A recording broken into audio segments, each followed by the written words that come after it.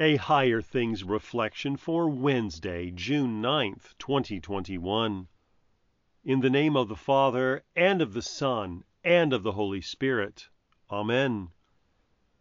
In the same way he calls, gathers, enlightens, and sanctifies the whole Christian church on earth, and keeps it with Jesus Christ in the one true faith.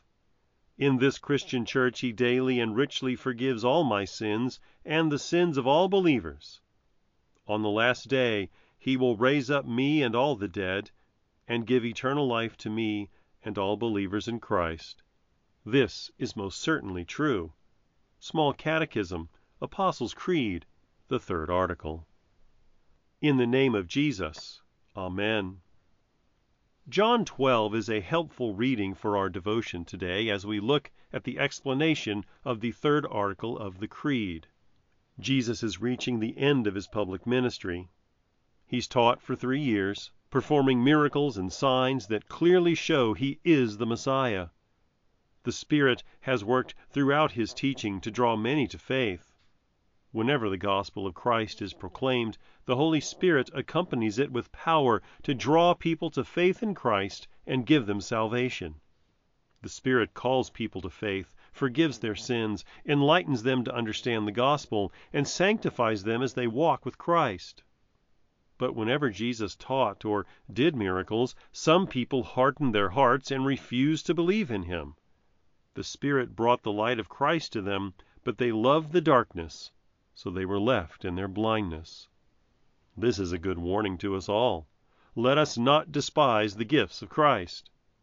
Thanks be to God that the gifts of Christ are still here for us all. The Word is here before you now. The Word will be proclaimed this Sunday. The forgiveness of sins is yours in Christ Jesus through the means of grace, the Word, Holy Baptism, and Holy Communion. You can trust that he saves you by his grace. The Spirit who has drawn you to faith keeps you in the faith and showers upon you the forgiveness of sins by the blood of Christ. The Spirit does this all your life. He is faithful to keep you in faith until you are home in heaven. And on the last day, when Christ comes again, the Spirit who has given you life in Christ will raise you from the dead. In the name of Jesus. Amen. From earth's wide bounds, from ocean's farthest coast, through gates of pearl streams in the countless host, singing to Father, Son, and Holy Ghost. Alleluia! Alleluia! I believe in God, the Father Almighty, maker of heaven and earth, and in Jesus Christ, his only Son, our Lord, who was conceived by the Holy Spirit, born of the Virgin Mary, suffered under Pontius Pilate, was crucified, died, and was buried. He descended into hell. The third day he rose again from the dead. He ascended into heaven and sits at the right hand of God, the Father Almighty. From thence he will come to judge the living and the dead.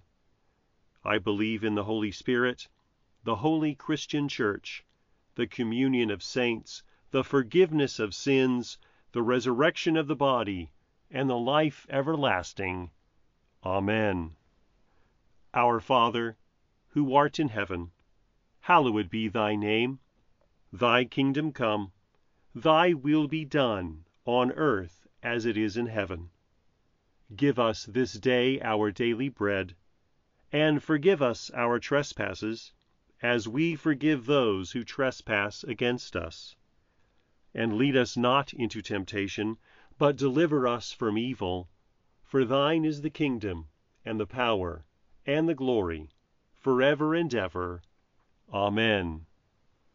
I thank you, my heavenly Father, through Jesus Christ, your dear Son, that you have kept me this night from all harm and danger, and I pray that you would keep me this day also from sin and every evil, that all my doings and life may please you. For into your hands I commend myself, my body and soul and all things.